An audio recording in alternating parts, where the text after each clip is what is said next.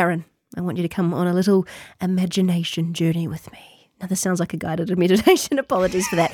Close your eyes. Got them closed. Imagine you're at home. You're going to walk to the fridge to get some food, get a snack. You open the fridge door and there's some toilet paper inside. What? Why? Toilet paper in the fridge? What? Sorry, I've kind of ruined your meditation mood there. Because of TikTok, obviously. The reason all weird things are in weird places. TikTok, the latest hack doing the rounds on the talk is to put toilet paper in your fridge to soak up any odours or unwelcome smells. Okay. Honestly, that makes a bit more sense than what I was thinking. I thought maybe people just wanted something chilly down there. Maybe like a new take on an ice bath. You've got to have an ice bum. No, it's not that. It's for when, that bag of spinach that's been there for possibly 6 months starts to turn into a bit more like nuclear waste. You can just lob a toilet roll in there and voila, apparently no more pong. How does that actually work? Aaron, look, I don't know. I'm not a scientist. I don't understand chemistry. I just bring you unfounded TikTok hacks. Though I do promise everything else on today's show, it's a lot better researched. Let's get into it right now. Kia ora, this is Newsable. I'm Jess. And I'm Aaron, and this is what's worth talking about. Being gay in the exclusive brethren, not an easy place to be. We speak to a man who had to give up his family to live a life true to himself. A week on from those special votes and we're still governmentless. So what's holding up coalition negotiations? The South Pacific has long prided itself on being nuclear free, but Australia's new treaty with the US and UK means that stance could be slipping. And is it cake? Pick the fake headline from the real one to prove you know the news. All that coming up in a moment here on Newsable. Newsable takes time and resources to produce. Please support our mahi and visit stuff.co.nz/support. Conversion therapy has long been discredited, and as you'll no doubt remember, it was actually banned in New Zealand last year, but somehow there are still some who believe it's possible to change a person's sexuality. That belief is a feature of some religious communities, and now there's a book that details one person's story of how they were excommunicated from the exclusive brethren after coming out as gay. For Craig Hoyle, who's also a senior staff journalist, leaving the exclusive brethren meant saying goodbye to his family forever. Craig is with us now. Kia ora, Craig. Thank you for coming on the show and thank you so much for your openness in sharing your story. And just a warning to listeners who might find this topic upsetting. Now, being gay and being in the exclusive brethren, I can't imagine those are two things that go very well together. So can you tell me a little bit about your story in regards to that? Kia ora, thanks, Jess. Yeah, no, that's absolutely right. Growing up in the exclusive brethren, which was a very, very closed, very controlled religious community with no social contact with the outside world, there was absolutely no way of being gay in that community or of being gay in any way that allowed me to be true to myself. The only way that I could have stayed in the brethren was by completely suppressing who I was, marrying a woman, having a family, and basically spending the rest of my life denying my identity. Were you asked to go through some form of conversion therapy? Yeah, so when I came out, and I came out to the priests because I believed that being gay was a sin and it was something that I needed to confess, they approached it from the point of view that it was something that was wrong with me and it was something that we needed to fix. And so there was a lot of prayer, and I was told that at various points that I had been possessed by demons. And I think this is what is particularly damaging with conversion therapy, is that often it comes from people who love you and who believe that they're doing something that helps you. And if it's people that you love and people that you trust, when they tell you to do these things, you just go along with them.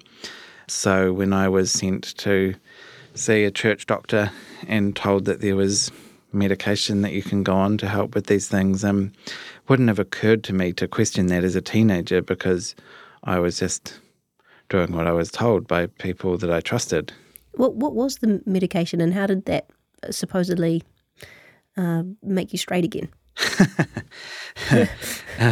So the drug that I was prescribed was called Ciprostat, which is a hormonal suppressant that basically cuts off the body's supply of testosterone, and it's usually used for people with prostate cancer or sex offenders or so on. Basically, the thinking was that they were experimenting. The doctor told me that he was experimenting with other young gay people in the church and hadn't yet found a cure for homosexuality. But in the meantime, what he could offer was shutting down my sexuality altogether. And in their view, having no sexuality was better than being gay. During this whole process of coming out and then being excommunicated, how did your family react? With the Brethren, when you leave the church, and this was what ultimately happened with me, I knew that there was no way I was going to be able to stay in the church. And after a year or so of the church trying to change my sexuality, I walked away and I was excommunicated after coming out as gay to my family. After leaving the Brethren, I was completely cut off, and my parents kicked me out of their house, and I haven't been back to their house since. There's no contact at all. Haven't seen my siblings for 14 years now, the ones that are still in the church. And last time I called my parents to tell my mum something, she didn't recognise my voice. Wow. Can you talk a little bit for me, Craig, about how you got from a place where you felt that being gay was a sin and that you were sinning by being gay to deciding that you were going to live a life true to yourself, even if that meant being away from your family? The prospect of living a life where I was going to spend all day, every day, pretending to be something that I wasn't, it just wasn't something that seemed like a realistic future for me. And I was aware of other people who had been through similar situations, had tried to suppress their identities through their 20s and 30s. And with a lot of these people, they got to their 30s or their 40s and then they had a complete breakdown and went back to square one and tried to find themselves again. And I could see that if I stayed in the church, that was the path that I would end up being pushed down. And I didn't want to leave the church so much as I knew that the longer I left it, the harder it would be.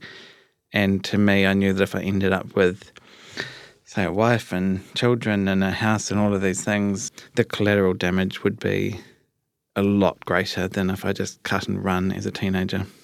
It's a fascinating story that you've got, Craig, and I really appreciate the time you've taken to tell us more about it. For anyone else that is interested, Craig's book is out now. And for subscribers to the Sunday Star Times, you are invited to a talk, isn't it, Craig, on the 22nd of November? That's a couple of weeks' time at the Stuff offices in Auckland, where we can hear a bit more about your story. Yes, that's right. 5:30 p.m. on Wednesday, 22nd of November.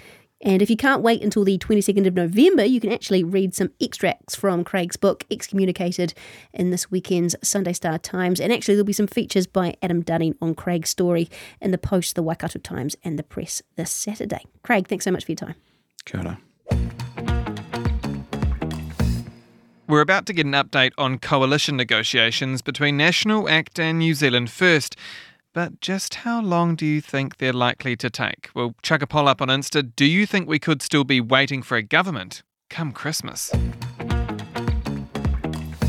It's now a week since those special votes came in, putting Winston Peters, where he loves to be, firmly in the driving seat. But look, we're still distinctly governmentless, although secret squirrel meetings between National, New Zealand First and ACT have been taking place all week as they try to thrash out a deal. It's all very my people meet with your people, but where are things actually landing? Here to give us a bit of a vibe check is the editor of the Sunday Star Times and the Post, and long-time former Stuff political editor Tracey Watkins. Kia ora. Kia ora. So, you've been through all of this before. Yeah. Do you think we're almost there yet? One of the things I think that's quite different about these negotiations to any other negotiations previously, and they all seem to have their own unique aspect, but no one is actually in the driving seat. I mean, ACT and New Zealand First, to a large extent, are about equal partners in this. New Zealand First is not able to be the sort of like the tail wagging the dog, or vice versa ACT, because Luxon needs both of them, but they need him. New Zealand First has got nowhere else to go. ACT has got nowhere else to go. And I guess that's the first thing. So we're not playing one party off against the other. And the second thing, I guess, is that until the special votes were counted, and given that special votes counted for about, I think it was 20% of the vote total, which is huge, no one really knew how strong their hand was. You know, and Winston's never going to go into a negotiation with a weak hand, you know. He's always going to wait until the special votes come, same as ACT to a certain extent, although in a slightly different kettle of fish. So I think a week on from the special votes, we're about where we would expect to be. If it drags on for another couple of weeks or another week, if we get to the end of next week and there's still no clarity, I think then we're going to be seriously questioning what's going on, what's the hold up. Do we know what they're getting bogged down in, these negotiations? Well, look, it's quite interesting. Because National was negotiating equally with two partners, ACT and New Zealand First, it wasn't really able to tie down a deal with ACT until it had the full special vote count. So my sense is that ACT has a reasonably prescriptive approach to these negotiations of sort of like, here's our list and this is what we want. My sense also is that New Zealand First wants to avoid being too prescriptive because they'd much rather deal with things on a vote-by-vote basis once they're in government. And I think we saw that with Labour when, for instance, Labour announced that they were going to repeal the 3 strikes law and Winston came out and said, well, no, you're not, Sonny Jim. And it didn't happen. So I think we're seeing probably a different approach and that's part of it. Chris Luxon told us he was the man who would get things done. Did he oversell himself when it comes to these negotiations? Well, I don't know because we've heard nothing from him. So I have no idea. I mean, he's been so incredibly quiet. I think at some point he needs to start looking prime ministerial and looking like, yes, I'm talking to both sides and we're making progress, etc. I think this sort of cone of silence thing, okay, that's fine for a while, but at the end of the day, I think people are entitled to know just how things are progressing. Tracey Watkins, editor of The Post and the Sunday Star Times. Thank you so much for your insight. Really appreciate it. Thank you. It is almost time for Is It Cake, my favourite time of the week. And if you've been on our Insta, you'll have already seen the 2 options you've got to choose from today. And if not, stay tuned. I'm feeling pretty confident about my picks this week, so I want to see what you all reckon. And to make sure you don't miss out on any future news, be it real or fake, give us a like and a follow on your favourite podcast platform. The Pacific Island nations have been strongly anti-nuclear for many decades, prompted in part by the French nuclear testing at Mururoa Atoll back in the 1970s and the legacy that left behind. It was the 80s when a treaty to make the South Pacific nuclear-free was signed at the Cook Islands. Now, Pacific leaders are back in the cooks for this year's regional meeting, and there are worries that nuclear-free stance might be slipping and that a new commitment is needed. To talk a bit more about what's going on, we're joined by Dr. Iati Iati, who is a senior lecturer in international relations at Victoria University. Kia ora. Kia ora, talofa. Thanks so much for joining us. Why is the issue of the region's anti-nuclear stance being raised now? Well, just because of the history of it. You had nuclear testing in Kiribati, you had it in Micronesia, you had it in French Polynesia, and now with the AUKUS deal, there is concern that the nuclear issue is going to become more prominent in the region, especially since the Pacific Island countries were not consulted by Australia before they entered into AUKUS. Can you explain to us the kind of controversy around AUKUS? Well, AUKUS is about nuclear-powered submarines, but obviously they'll have to travel through the Pacific if they're going to get to Australia. So the Pacific is very sensitive to nuclear issues, as you've indicated with reference to the Treaty of Rarotonga. The other problem with AUKUS was that the Pacific Island countries were never informed about this, never consulted, which is a bit odd because when Pacific Island countries enter into security agreements, Australia and New Zealand expect those security agreements to go through the Pacific Islands Forum. For example, the Solomon Islands-China Security Agreement. But when it comes to security agreements involving New Zealand or Australia, AUKUS being a prime example, they don't take this through the forum before it's finalized. So there is this disparity in terms of who gets to do what in the Pacific. And when you touch on an issue like nuclear, which is very sensitive to the region, here's where we get problems because there's lack of transparency. Australia does seem very committed to a nuclear submarine through that AUKUS agreement. Do you see any world in which that stance changes? No, I don't. Australia has always been very much closer to the United States security and strategic policies than New Zealand. ANZUS, for example, the Australians wanted that to be somewhat like a NATO agreement. They never got it, but that's why we refer to AUKUS as Australia finally getting its NATO moment. So in terms of Australia ever getting out of this, I don't see that happening. They're going to have to make that work with their increased engagement with the Pacific. Within the current geopolitical competition, Australia really needs the Pacific on side. The nuclear issue is going to be a sticking point. We know Christopher Luxon isn't at the Pacific Forum for obvious reasons. He's got a kind of government to try and set up, but Anthony Albanese is there, and he's going to spend the whole day with Pacific Island leaders today on a bit of a retreat. Do you think they're going to try and lobby him around this? No, I think the Pacific Island countries will be focusing a lot on climate change. The nuclear issue may come up. They may have some backroom discussions about it, but the focus is going to be on those two priorities that were set out in the Boyd Declaration, which would be climate change and geopolitical competition. And on that front, I don't think Christopher Luxon is going to be missed too much.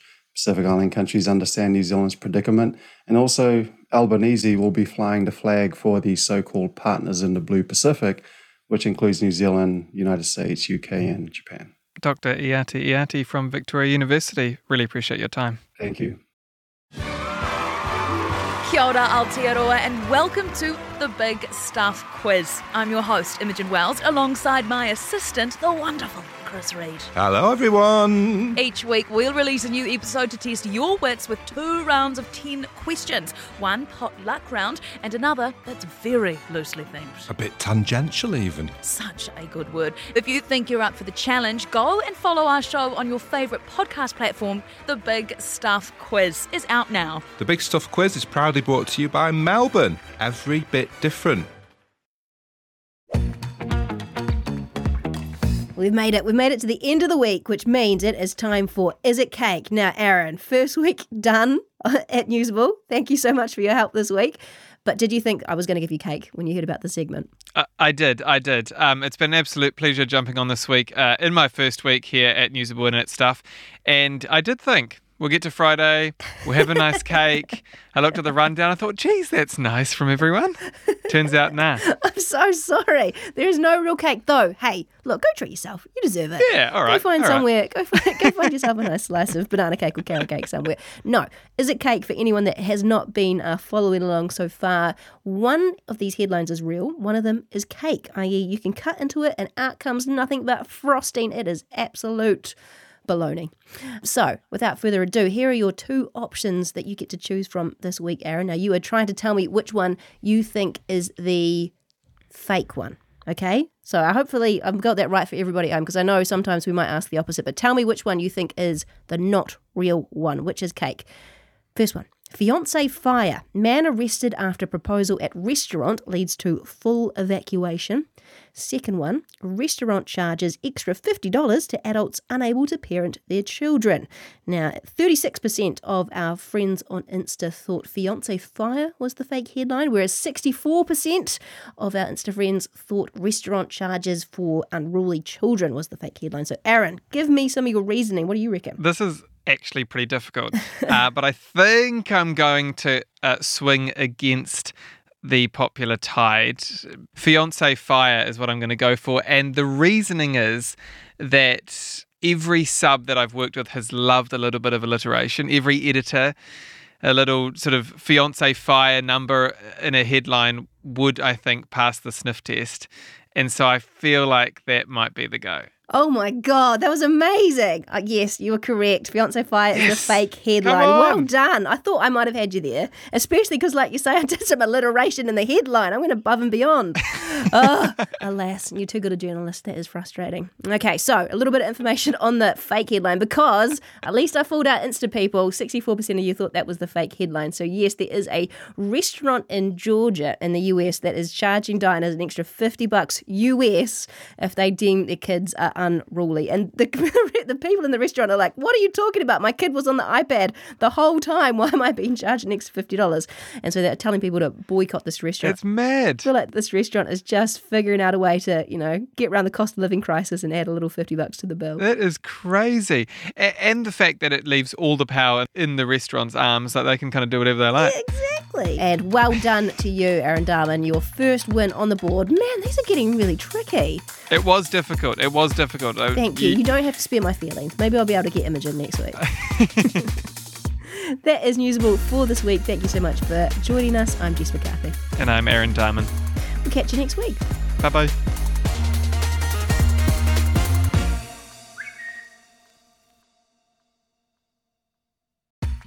Newsable. News that's worth talking about. If you liked it and reckon it's also worth supporting, please make a contribution at stuff.co.nz/support.